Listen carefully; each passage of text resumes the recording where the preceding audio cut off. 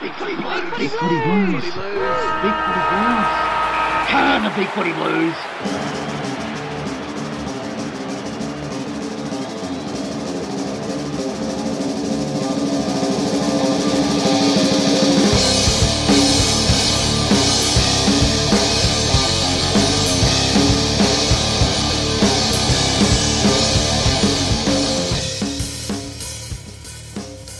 And hello out there to all you legendary Big Footy Blues podcast listeners. I'm ODN and I hope to take you on a journey tonight.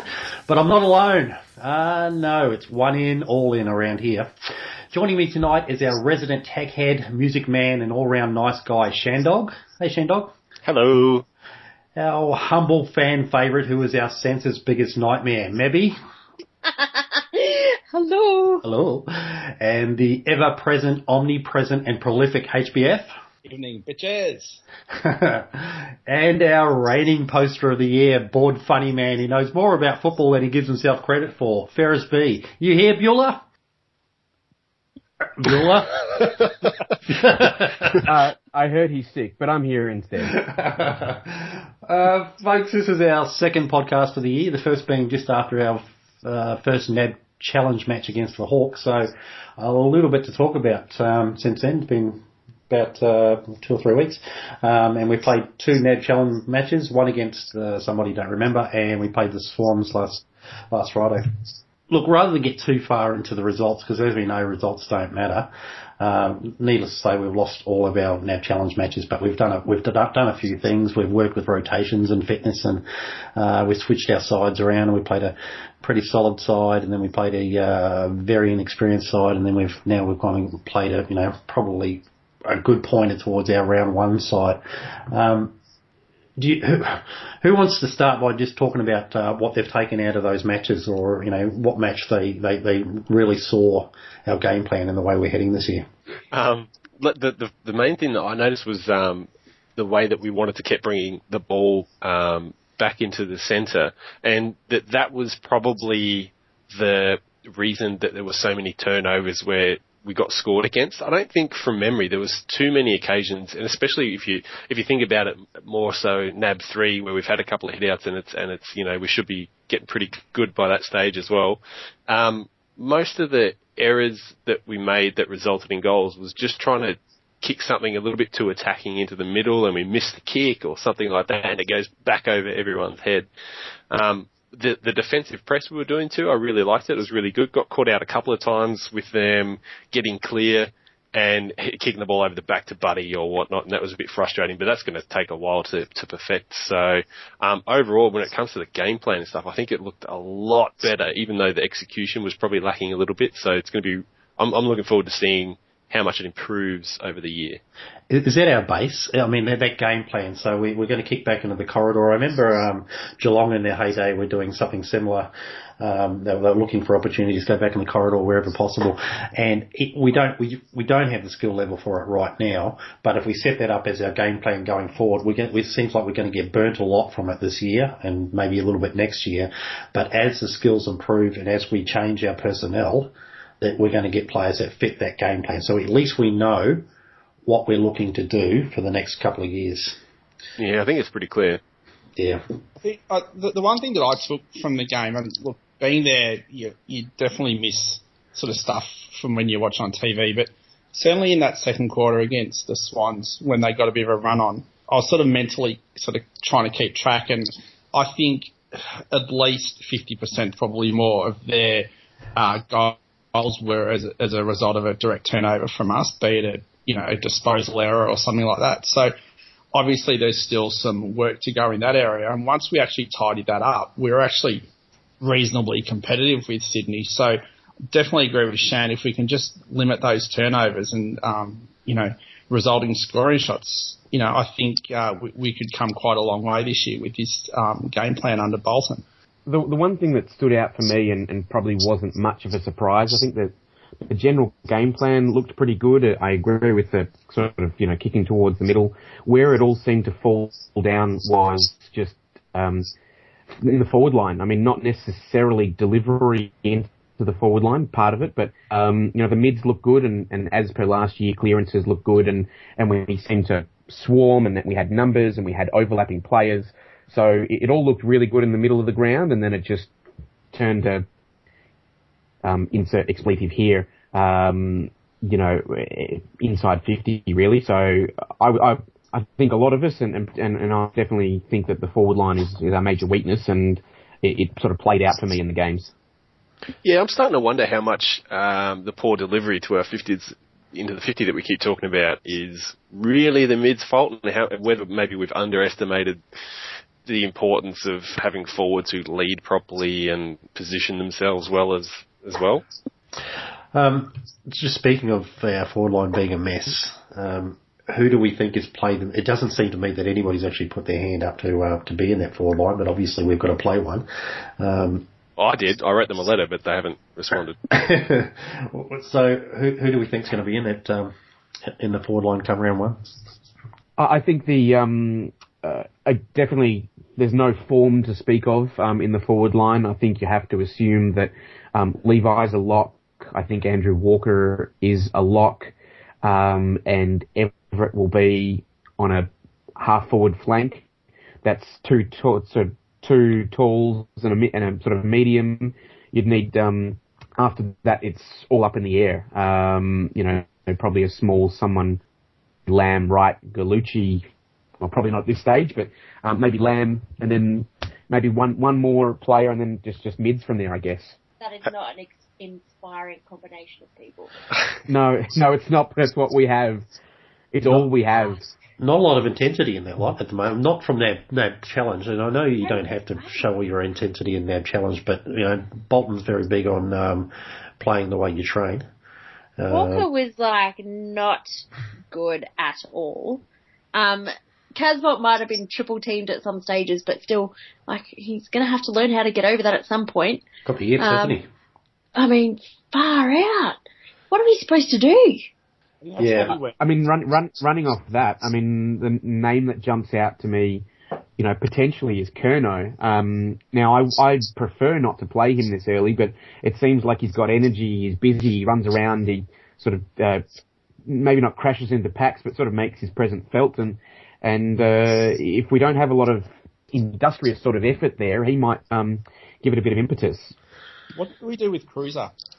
Just throwing it out there. Do we play him forward against Richmond and hope that sort of Phillips can sort of go with Marek, or do we play him in the ruck and see what Phillips can do up forward? I'm sort of thinking we play Cruiser in the ruck and maybe down forward as a... I'd be happy to never see Cruiser play more than a handful of minutes a game up forward. Yeah. I think it's going to be closer to 50-50 in the ruck and 25% of the game each up forward and maybe 25% on the pine, something like that, along that line. Phillips can take it. He gets a good run at the ball, so he can play forward a little bit. He's not that bad. He's not as bad as, say, if we had Warnock up there, for example. So he's going to create a contest, and I think that's all we can hope for from our tall forwards at the moment. Levi is going to get double and triple teamed because he's the one that's got the hands and usually can clunk and mark.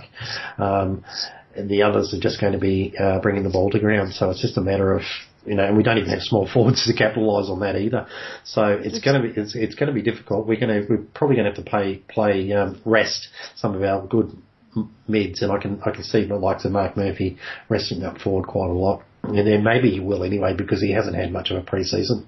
So it might be a good idea to rest Murph up forward for half the game sort of thing.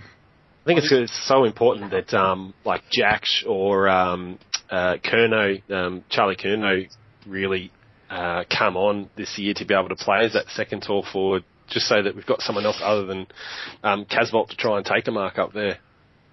Yeah, I mean, I was hoping at the end of last year and Henderson went and everything, and I sort of thought, well, we'll just do a mobile forward line. We'll have Walker and Everett up there, and we'll have better mids, and they'll deliver the ball better inside 50. And I don't think that's the way it's certainly not the way the NAB Challenge has panned out. We've sort of been a bit of an arm wrestle, and we haven't had a lot of space to work in.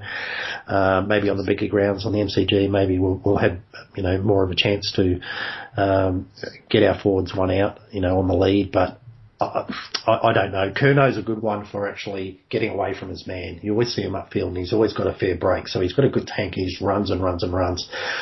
So he could be an option to sort of make multiple leads and double back because of that tank. And look, at this stage, I don't know. I know they've been working heavily with Jackson in the off season, but he hasn't played in the NAB Challenge. He's just played one VFL game. Where he didn't do much up forward, but went back for a half and did okay in defence. So he would only be up forward as again, just to bring the ball to ground rather than a bona fide target, just to stop the tall Richmond defenders outmarking us. So, look, at this stage, they can put anybody up there, and I'm not going to question it because... Rowie. Yeah, well, far out. no, Rowie's on the bench. That's not a bad. It's not actually a bad ploy. Rowie has been a forward. He was a forward in forward ruckman in the sample.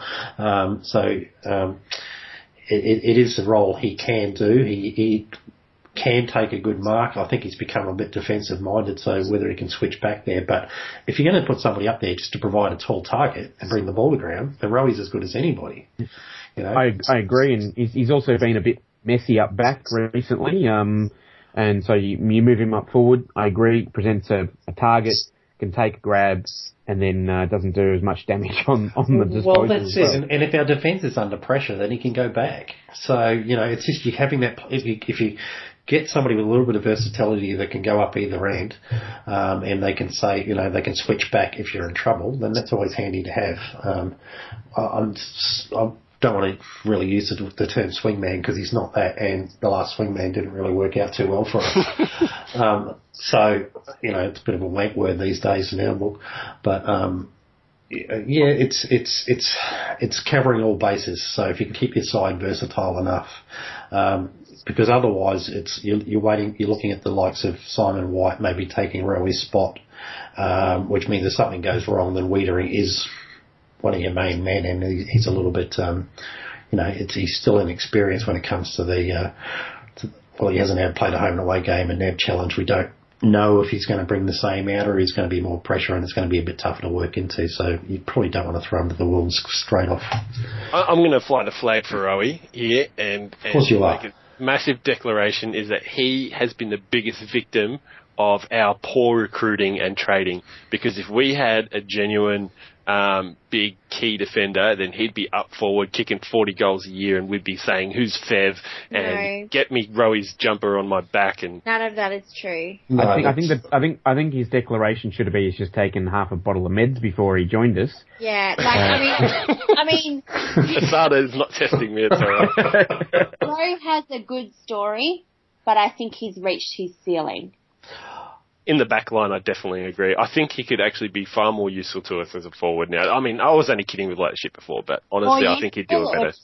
Useful. To us, at this stage, useful. No use whatsoever. I would settle for useful. Yeah. And useful is all we want at this stage. I mean, realistically, he's probably not going to be at the club all that much longer once the people we start picking and trading through like last year and the next couple of years start coming through. So, useful for now is probably enough. How about we go through some names, folks, and what we've seen from certain players in the NAB Challenge. Been a few polarising ones, hasn't there? Yeah, it's been so either way. There's some positives and negatives as to how we think they're going. But just a quick word from maybe one or two of you on certain players. They look, we'll still obviously I think we'll start with Jacob Wiedering. Yeah, what a way to start your career at Carlton. 2 very good games against Essendon and Sydney, and I can't remember when I think it was in the third quarter, he may have lined up on Franklin from memory, and sort of got a nice spoil in on that wing, the city side wing, and just his composure for an 18-year-old is unbelievable. I don't know if I've seen a kid come through the system with this much composure at such an early stage, so he's an absolute lock for round one, and get to showcase his talents on a very big stage. He knows when to run. He knows when to roll the dice, doesn't he? I've said it a few times on the boards, but he's a Harry Taylor clone, and he really is. the only difference is he kicks with his right foot. That's about the only difference. The way he reads the ball and directs traffic down back already, he's an amazing player. He's going to be someone that we'll well and truly love to watch over the next few years. It doesn't seem like he just plays like Harry Taylor. It seems like he plays like Harry Taylor played after 50 games. Yeah, good point. That's kind of how I'm comparing him. Like Harry Taylor was a mature age recruit as well. So, Sam Kerridge. Yes! Ah. I love Kerridge. 3 goals and a half. If he can keep that sort of thing happening, then he will be a very excellent pickup for us. I think Menzel who? Yeah, I was going to say that. What do we think of Menzel now? Like, so, I mean, we got ridiculed for that trade.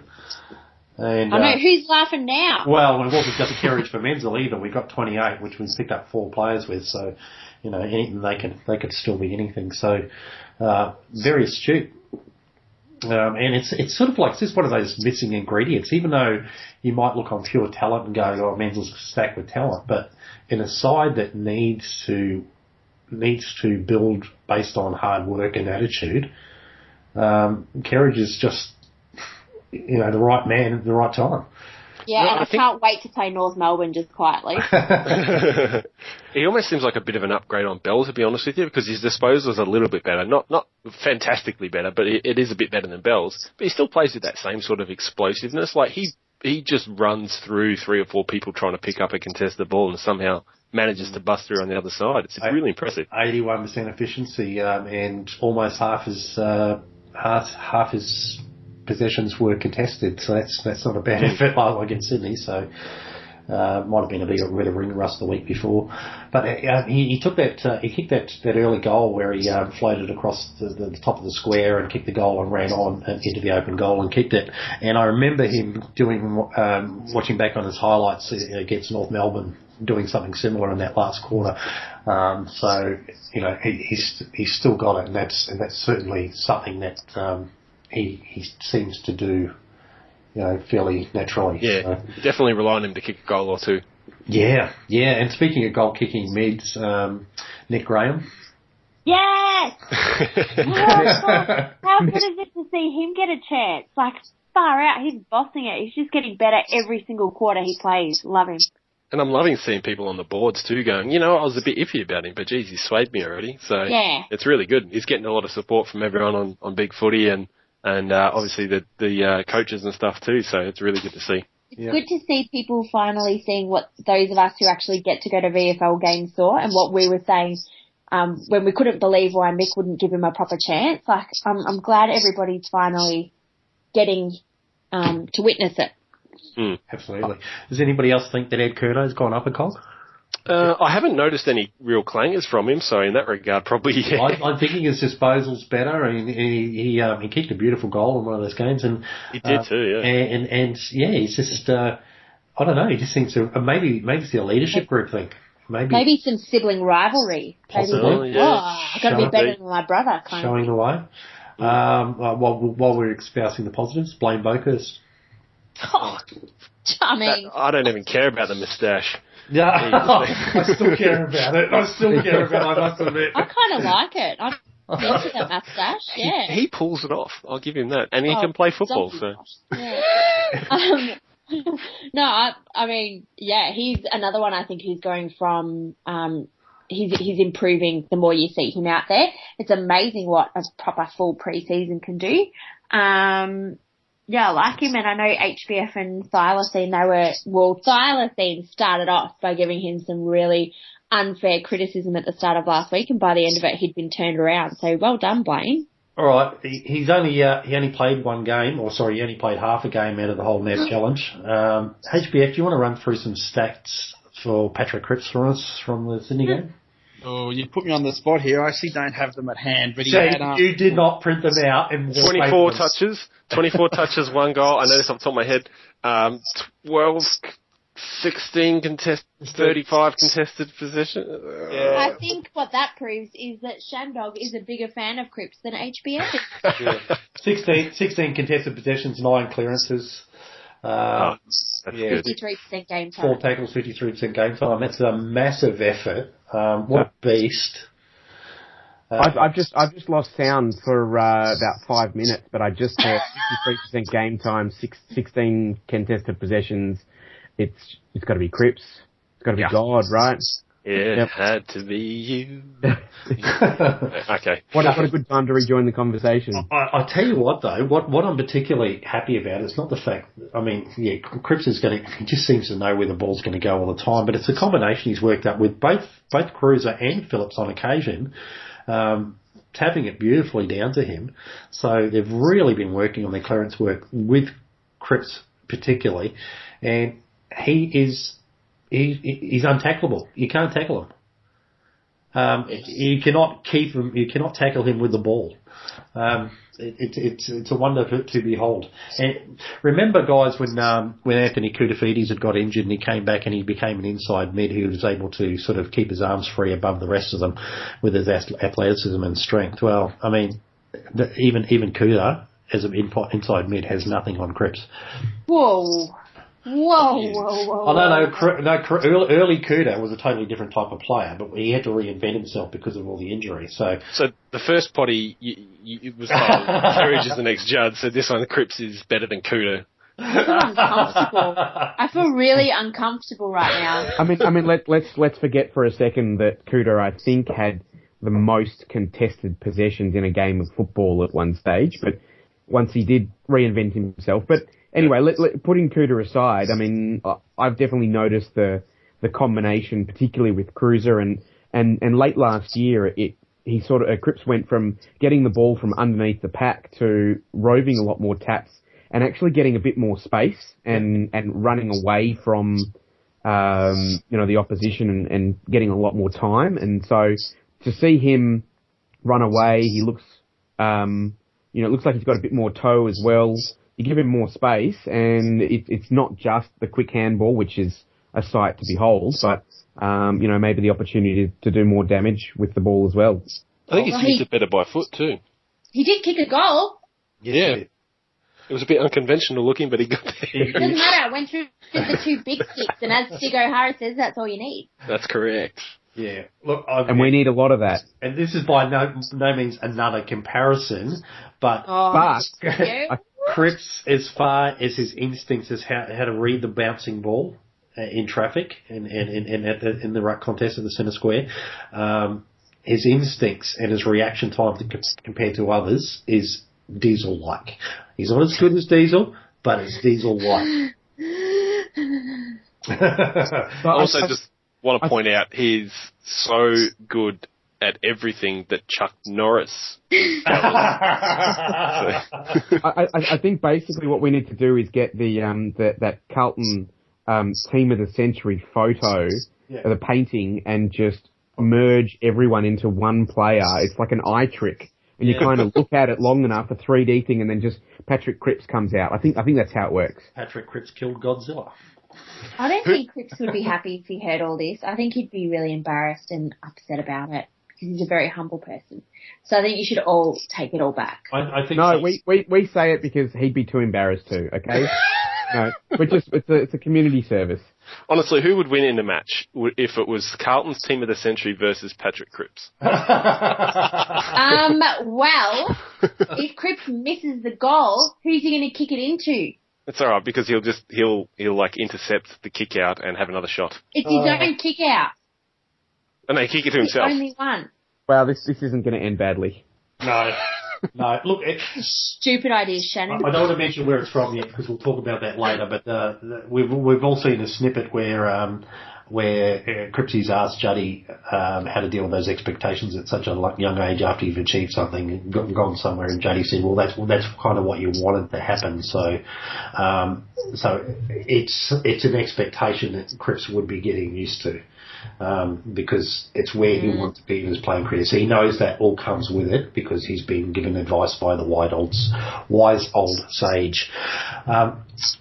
We'll leave Cripps alone for a moment. We'll come back to what I was talking about. But very cryptic of you. very, very cryptic. Cryptic. Yeah. Sorry. Guys, don't step on my gags. Oh, sorry, was it? What the talent, you guys? Dylan Buckley played in a little bit around half forward. against Sydney, and I thought he.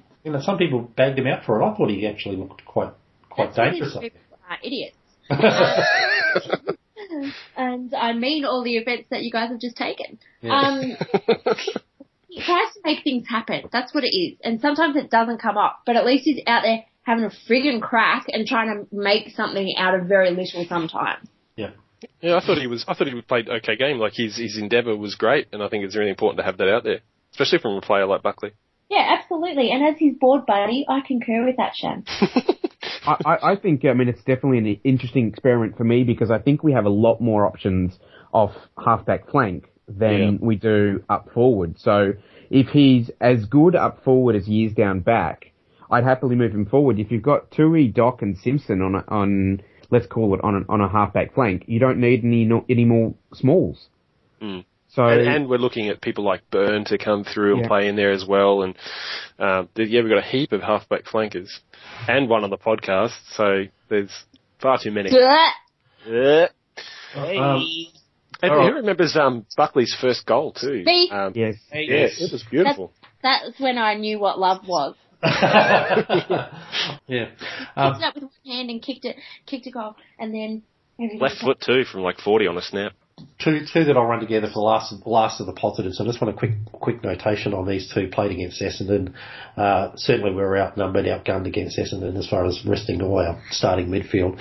But just some initial thoughts of Harry Mackay and Jack Silvani. I'll take Mackay if you like, and maybe Mebby can talk about. But look, he didn't get a lot of it. He took a nice mark and kicked a nice goal, so that'll give him some confidence. I actually did see him play a couple of games last year of under 18 footy, and he can definitely play this kid. So I think getting him to the club and letting him develop over the next sort of 2 to 3 years, I really wouldn't expect much from him, especially with his injury. But I really believe he'll get there, and I think he's definitely one to watch. Probably for 2018, I think, maybe. Bit of a pack splitter by the look of it. He has a bit of a launch, and he's not afraid to take a couple of players with him. Yeah, and he's got a very nice left foot as well. He got a pretty good technique. That was one thing I did notice from him last year. He's got a good technique for a guy that's about 202 or 203 centimetres. So, I think he'll be very good for us. We just have to nurse him through this year, get his injury sorted out, and see if he can play some VFL football later in the year. Yeah, very unlikely he'll get a senior game this year now. Yeah, I wouldn't have thought so at all. And young Jack? Oh, wow. The emotion that I feel when I see him play, and it wasn't just me, it was everyone around me, like everyone was just waiting for him to come out. And they kept showing flashes of him warming up on the screen outside. And there was one moment where I know this is going to be hard for you guys to believe, but I embarrassed the absolute shit out of myself when he was going for a mark, and I forgot where I was, and I just screamed out, "Sir!" and he dropped it. And it's like story of my life. But maybe he put sauce off Mark, right? Yeah, he saw me in the crowd, and then him and Dulbach had a fight. Anyway, it's just to see him out there, and he reminds me so much of his papa. It's just like it's uncanny. It's uncanny. Amazing. The way he moves, the way the head wobble when he head side when he runs, with the hands are sort of flopping around, and the recovery once they hit the ground. So back to his feet again, that sort of stuff. That's all in the Silvani genes. So that's amazing to watch. I was very impressed with his game sense, actually. Really good footy brain. People have said that about him when we picked him up and how he was going in underage comp and all that sort of stuff. But there was a couple of moments there in that game where he's ripped the ball out from inside of a pack at one stage, like had a quick look behind him and fired out a Cripps like handball to someone. And a couple of moments like that where we went, the guy can play footy. He's not just a name. So looking forward to see how quickly he comes on. My favourite sauce moment was when there was a little bit of argy-bargy on the boundary line, and he was straight in there. Like he was probably the youngest kid out there, and definitely one of the smallest, and he didn't give a shit. No one messes with a sauce, you guys, especially not at Prince's Park. I loved it. All the young guys went, him and Mackay laid a heavy tackle and Sauce was in there backing him up. That was fantastic. Yeah. That was stirring. Let your freak flag fly, Sauce. One thing I did, just before we finish up on Silvani, one thing I did notice with him again from last year was that he actually kicks the ball like a midfielder. It was in a championship game down at Geelong, and he got the ball off half back, and he saw a player in the middle of the ground, and rather than swinging around onto his left, he actually kicked it with the outside of his right foot and hit him sort of lace out. It was just one of those things that I sort of thought, geez, that you don't really sort of see that from a third tall. So he can. I would actually say he's probably a more competent kicker of the footy than his old man. So definitely something there, and he'll be the same as Mackay. He'll take at least a couple of years to get ready, but there's definitely some Silvani magic in there for sure. Yeah. Oh, I almost forgot from the same match. Andrew Gallucci might be a little bit of a cult hero. I mean, yeah, in a good way. Like, I was agreeing. That was a snort of agreement. Yeah. No, he's got that makeup. The sort of fans really got. I mean, he gave away a heap of free kicks, and he was just. And 50s, yeah. Yeah. But he was an antagonistic little so and so. Yeah. I'm like, I didn't even care. I was happy. And he had a bit of a swagger about him, which I hadn't seen the couple of times I saw him train. So I don't know the stat sheets. I need what he get 11 disposals or something like that, and butchered the ball a little bit. And, gave away. Well, he only gave away a couple of free kicks, but they were 50s win, so made them earn it. Yeah, no, I liked what I saw of him. Something to work with for sure. And can I, at risk of extending this out a little bit longer, can I get a couple of thoughts about Lamb and Wright, because I thought they actually contributed quite well to the forward structure and having pressure there, particularly Lamb with his pressure, but Wright was a pretty good link-up player as well on the wing. I think there's a place in the team for both of them. I like Lamb. I rate him a lot.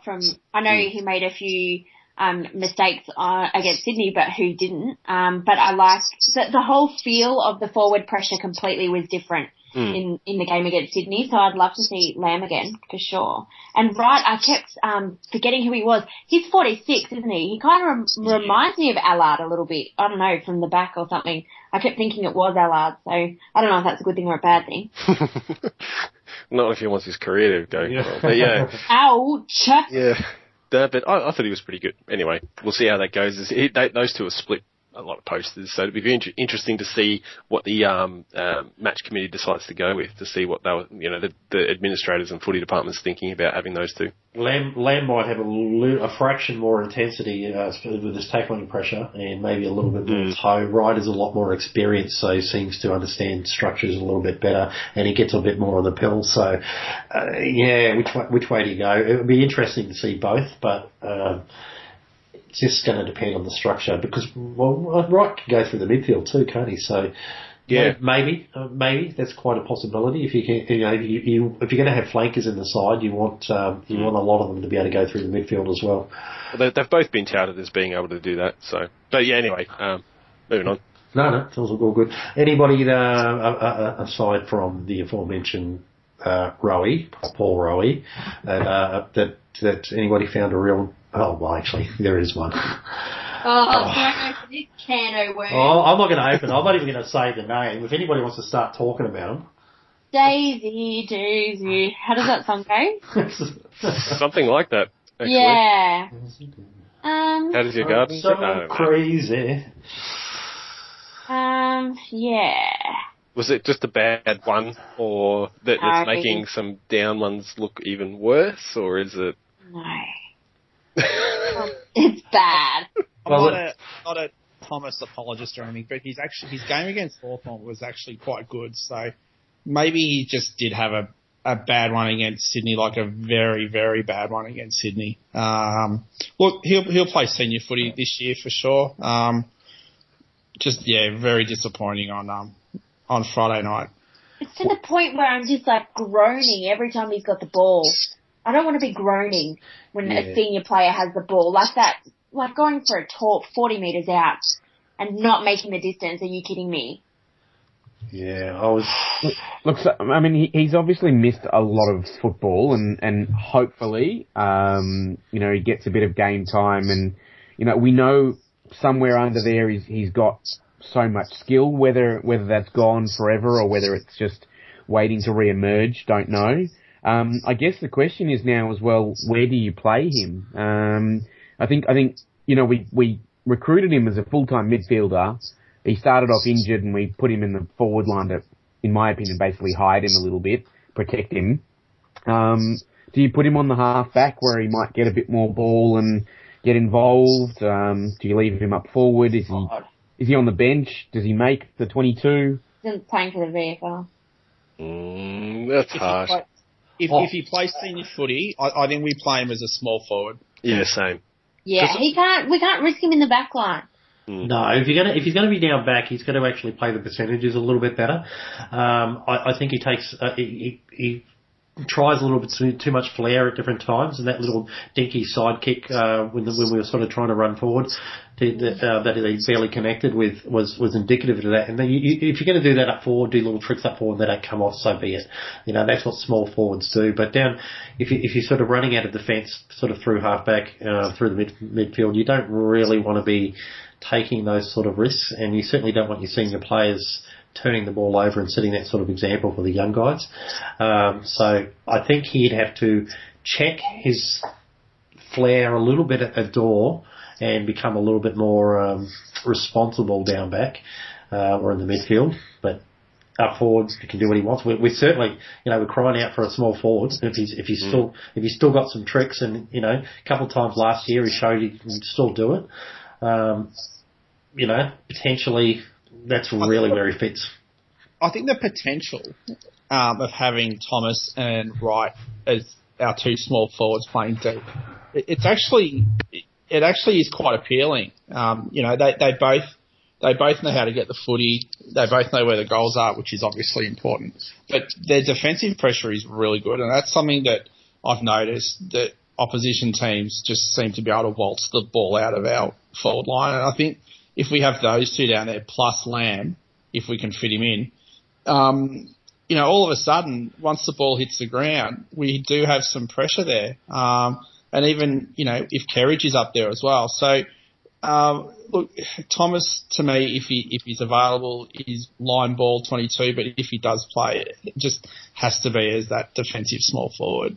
Look, if we can get a goal out of him a week, there's 20 goals. Perfect. Yeah, I mean, look, and it wasn't all. It was, 19 possessions, 5 clearances, 6 tackles. He was the second leading tackler for us on the field. So it wasn't all bad. It's just that I guess because he's already had those question marks with his contract, and haven't got the best out of him yet. We haven't got value for money. 52, 53% efficiency, 9 claiming. So if you have a real bad game where you make several really glaring errors like that, he is going to cop it more than, say, I can remember in the past Juddy having those sort of low efficiency games, or some of the other big names have turned the ball over quite a lot. Gibbs is one who does the same. He tends to turn the ball over a fair bit for somebody with his skill level. They tend to get a little bit more slack because of what they've done in the past for us, whereas Thomas still hasn't done that. So we're probably judging him a little bit unfairly based on what we gave up for him, sort of thing. Look, I do feel sorry for him because he doesn't go out there wanting to kick like shit. He's obviously trying if he's laying 6 tackles in a game, and it's not like he's taking short steps or anything like that, because I would find that unforgivable. But I mean, when the game's passed you by, the game's passed you by, and I just don't know if he will ever get to the level that we were hoping when we picked him up. Yeah. All right. I think we'll sort of leave it at that. Let's have a little bit of a chat about a documentary that showed on Fox Footy. It's up on the Carlton website. Something we sort of all were waiting for a while. The Journey. Did everybody watch it for a start? Ferris, I think you said you didn't see it. I haven't seen it yet, he's not a real supporter, I would say. No, I've got a couple of big work deadlines due tomorrow, so I figure I'll just take half an hour out and watch it at work. and just really put myself under the pump. Yeah. That's when you would do your best work, is it? Yeah, pretty much. I didn't want to waste home time when I could be watching that work. So, no, that wasn't the plan, but I saw it now available online, so I'll get to that as soon as possible. So I'll let you guys take over. Yeah, you be quiet now. Let's leave it to the people who actually did watch it. The true supporters. Yeah, that's it. Yeah, you go back and read the Collingwood board or whatever you were doing instead of watching it.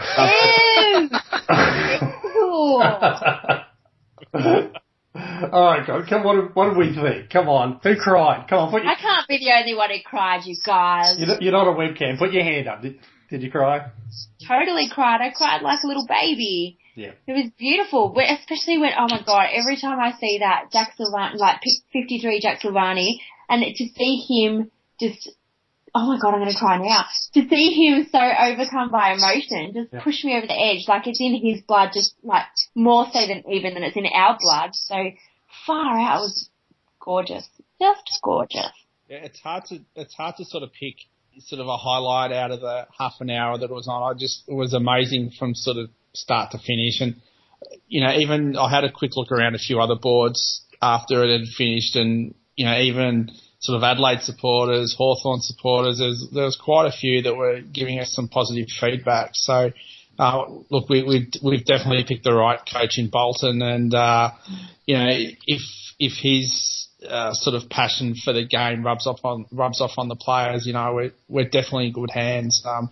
I've IQ'd it and definitely going to watch it a couple more times. So fantastic fight by the club. There were some really important messages as well that well, I don't know if I picked up on them, but they were pretty obvious. But even at the very start when he said, I work for Carlton Footy Club, or I am Carlton Footy Club. Yep. And then it panned to a shot of John Barker, and someone mentioned it on the board. I'm not sure who it was, but they said, in that moment it looked like Barker would run through a brick wall for Bolton. So for him to be able to come in from basically off the street compared to where John Barker was and get him on board with his message so wholly is pretty impressive, I think. Yeah, I mean, obviously we'd seen the Silvani moment before and a few interviews around there, and some of the tears. There's a little bit more shown on the journey, but so with that in mind, my standout moment was probably post-draft, seeing Jacob Wiedering tracing and rubbing the CFC monogram on his jumper like he wanted to feel like what it was like to be a blue bagger. He was just already proud of the jumper and already embracing the heritage. I thought he had gas, to be honest with you. Don't ruin what is a really nice moment, thank you. I wondered what he was doing, and then someone else said that. Oh yeah, I suppose that's possible. It's like he was in awe of the moment, like he was just soaking it all in. And you look at someone like, is it Darcy Parish, is that his name? For Essendon, who just sat there like, oh, my life is fucking over now. So, yeah, no, I agree, Odie, and I think that was a really nice moment as well. That was quite emotional too, and also on the back of the boat, that we're spoiling all of this for Ferris, but suffer in your jocks. You should have watched it. Who was it? Was it Mackay didn't bring his football? Kerno didn't bring his football. When he did a run-up. He's never going to be able to live that down. But and then the one in all in it, and to see like they were answering Bolton's questions like, yeah, we made fun of them, we had a bit of a laugh, and then finally it kind of clicked for them and it dawned on them like, oh right, okay, so we're all on the same page here. You could actually see the impact that he was having in the moment. They were all thinking the same thing. Thanks a lot, Charlie. I know. And the poor buggers had to jump in their jocks, and the poor things, but never mind. They'll remember their footies now. And also one more thing. Sorry to completely dominate the conversation. No, all good. I'm very talkative. When they were sitting in the kind of the lecture room, and Bolton asked Jamo. He's played 148 games or something, and Dylan Viojo Rainbow's played 0. If Dylan gets the structures down pat, would Jamo be comfortable with him telling him where to go? And Jamo said, absolutely, I'd expect it. And that kind of set the tone, I think. Well, it shows that the young guys that are in the side don't have to sit by and blindly follow the example of the older guys. So it's going to be up to all 22 out on the field at a given moment to be backing each other up and helping each other out and pointing things out. And if you just sit there and go, hey, I'm not going to tell him because he's a bigger star than I am, it's going to break down. So it's such a simple but important message, because ego probably gets in the way of too many things, and it probably has at our club in the past. And you do hear about that. You do hear about players going in, I guess senior cores being more cliquey and the younger guys, finding it hard to break in. Are we talking about the Big Footy board or the team here? Well, I wouldn't know about the Big Footy Blues clicks. Depends who you ask, doesn't it? Yeah. See, those clicks are secret, by the way. Don't reveal them all on the podcast. Thanks. Can I just say, look, obviously I didn't see it, but there was a bit of a discussion breaking out a couple of weeks ago about Bolton, and right now it'd be nice if we could get a coach that was brilliant at tactics and a coach that was brilliant at game plan and all that kind of stuff. But I made a comment that right now I don't really give a stuff about that. I just want someone that can bring the team together. I think we've had that, the senior players, I think we've had a number of lazy players. I don't know if we definitely haven't been the fittest team. We definitely haven't been the most committed, hard-working, cohesive. And I haven't seen the doco yet, obviously, but hearing everyone, and I spoke to Brendan Bolton, and I'm just sort of seeing the vibe around the club, is that all the cliches of united and reset, it actually feels real, and I don't normally get sucked into all the media messages, but it feels like everyone is working together, and that is by far the most important thing to get this team doing this year. Structures are important, but that'll come. Just get everyone on the same page, and that's what I want out of this year, and it sounds like we're getting there.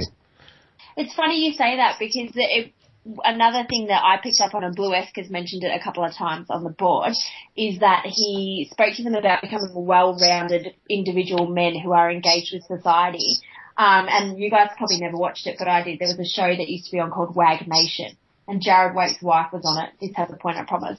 And every time it showed her at home, Jared Waite was sitting on the couch playing Xbox, literally every time. And she would complain about how she was trying to get ready for a party at their house, and he was just sitting there playing Xbox all day. And Bolton actually made a point of saying, on your day off, you are not to spend the day playing Xbox. That doesn't make you a better person. Get out and about, do a trade, study, help.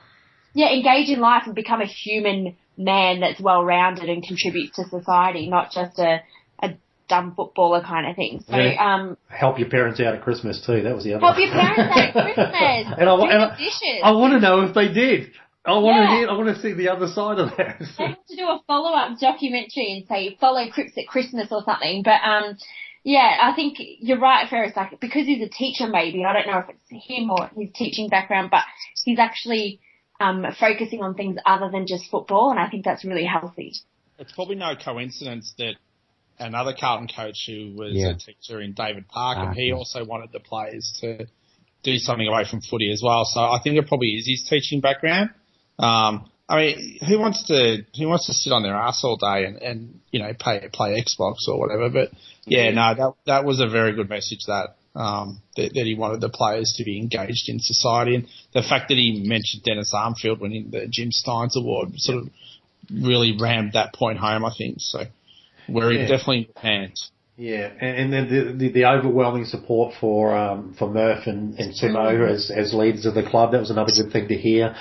It's so, and just the general outlook, the sort of conclusion coming out of that whole thing is opposition players who watch that.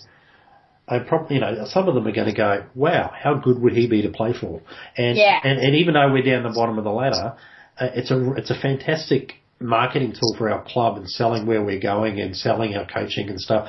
And I don't think players are going to be going, oh God, they're all a bunch of losers. They're not going to look at that and go, Carlton are terrible. They're going to say Carlton are on the way up. Realistically, you only really need to screen that doco into Western Sydney, though, because that's really the only team we're going to get players from.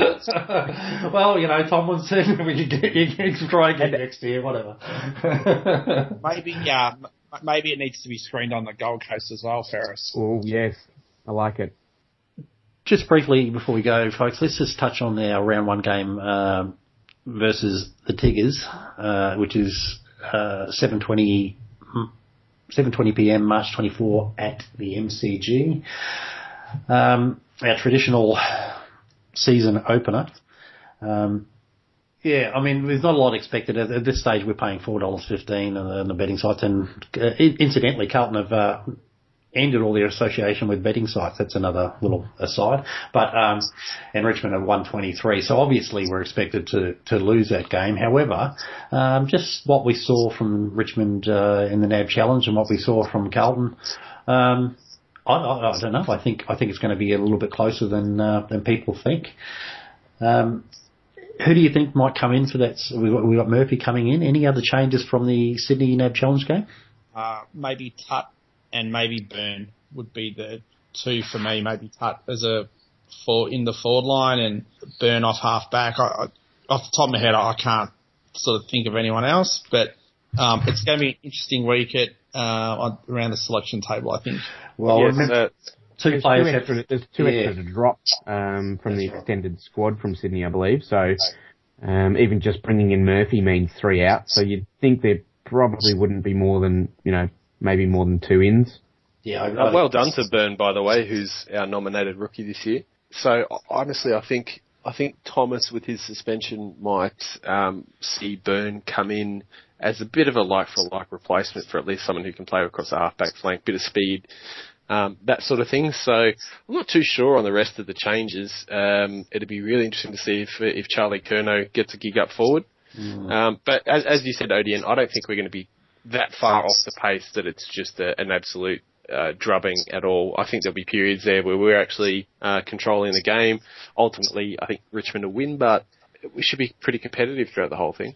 Yeah. For me, it's the only changes should be based around getting that forward structure a little bit more right, and it may just be, the likes of Jack maybe coming in or Curnow coming in to achieve that. But it's hard to know who's going to go out. I can see Gorringe going out. Definitely, he didn't do much.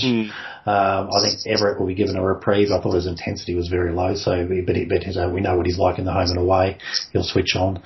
And it's hard to know how Andrew Walker's travelling. He kind of looked like he was still injured out there. So, and he's getting old. So, it'll be interesting. But there won't be too many changes. That was a real look at our likely round 22 side against Sydney. So, matchup wise, who do we see? I mean, the Richmond forward structure with Vickery and Rewald. Do we see Wiedering playing on one of those, or just Jamo and Rowe taking them? They'll probably switch around a little bit, as does happen in games and stuff. But I think primarily it'll be Jamo and Rowe on those two, with Wiedering sort of taking the third tall, or depending on how the press is going, falling back and having to look after one of them, I suppose. But yeah, I think you're right where you said that Gorringe might come out. But that's the other thing that's going to be interesting to me is if Wright and Lamb play in that same side as well to get our forward pressure up and try and keep it locked into Richmond's defensive 50. Yeah, and midfield-wise, we stack up fairly well, do you think? Or who's got the advantage there? No, I think it's pretty 50-50, isn't it?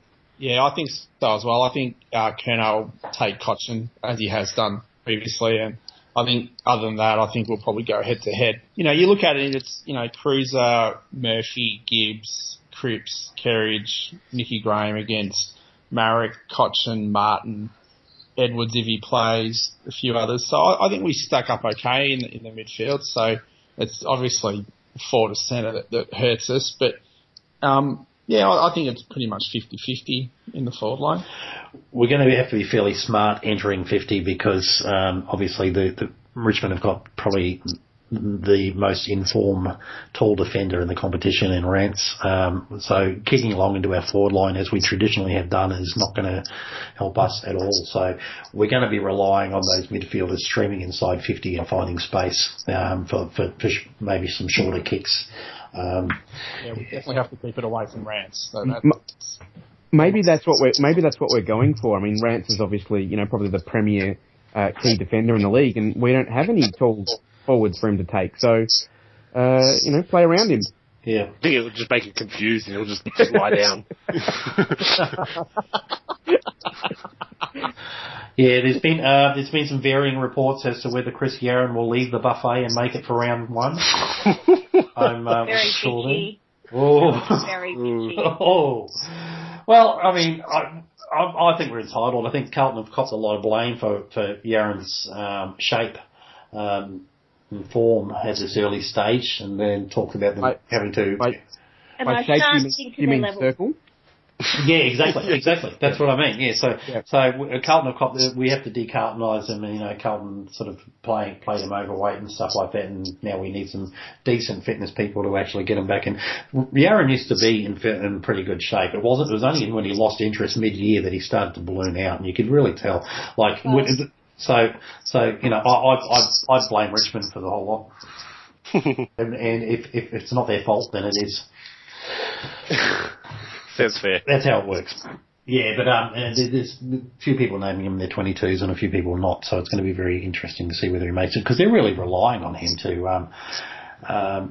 their ball movement's been pretty slow, and they're really relying on him to sort of come into that modern age with a quicker ball movement through the middle, so like he did for us at different times. So it'd be interesting. I don't know that he's going to be in great form early in the season, at least.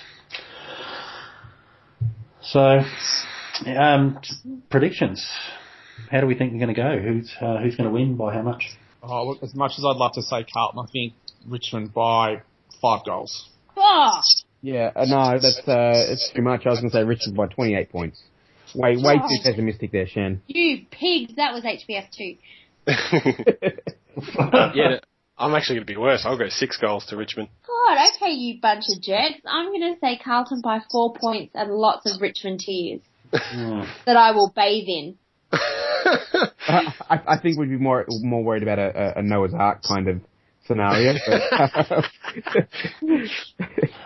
yeah, there's so many unknowns to this side, and generally when you get your hopes up, they come out on the field and all those hopes are rudely cast aside within moments. But we've come close to Richmond. Even last year when we were terrible, we sort of stayed within 5 goals of them, and I think we're going to have a lot more intensity, and I don't think they like the rough stuff too much. I know they brought in Townsend, but I think we're going to be pretty fierce and ferocious, and yeah, why not? It's the first game of the season. Carlton are going to pull off a major upset and start the year off on a good note. And you know what? The pressure's all on them too, because no one expects us to win a thing, and that's probably when they're going to crumble. Yeah, they're shit at pressure. I'm so excited, you guys. Actually, just thinking, we all should come out in Gold Coast jumpers round 1. There's no way they'll beat us. Whoa. Ooh. That's bitchy too. That is super bitchy. And the other thing to note from that Sydney Net Challenge game was Curnow keeping Kennedy very quiet. And as I said, he stepped up not only in his tagging but also in getting the ball himself and actually using it. So I think he'll go to probably Cochin, I'd guess. Yeah.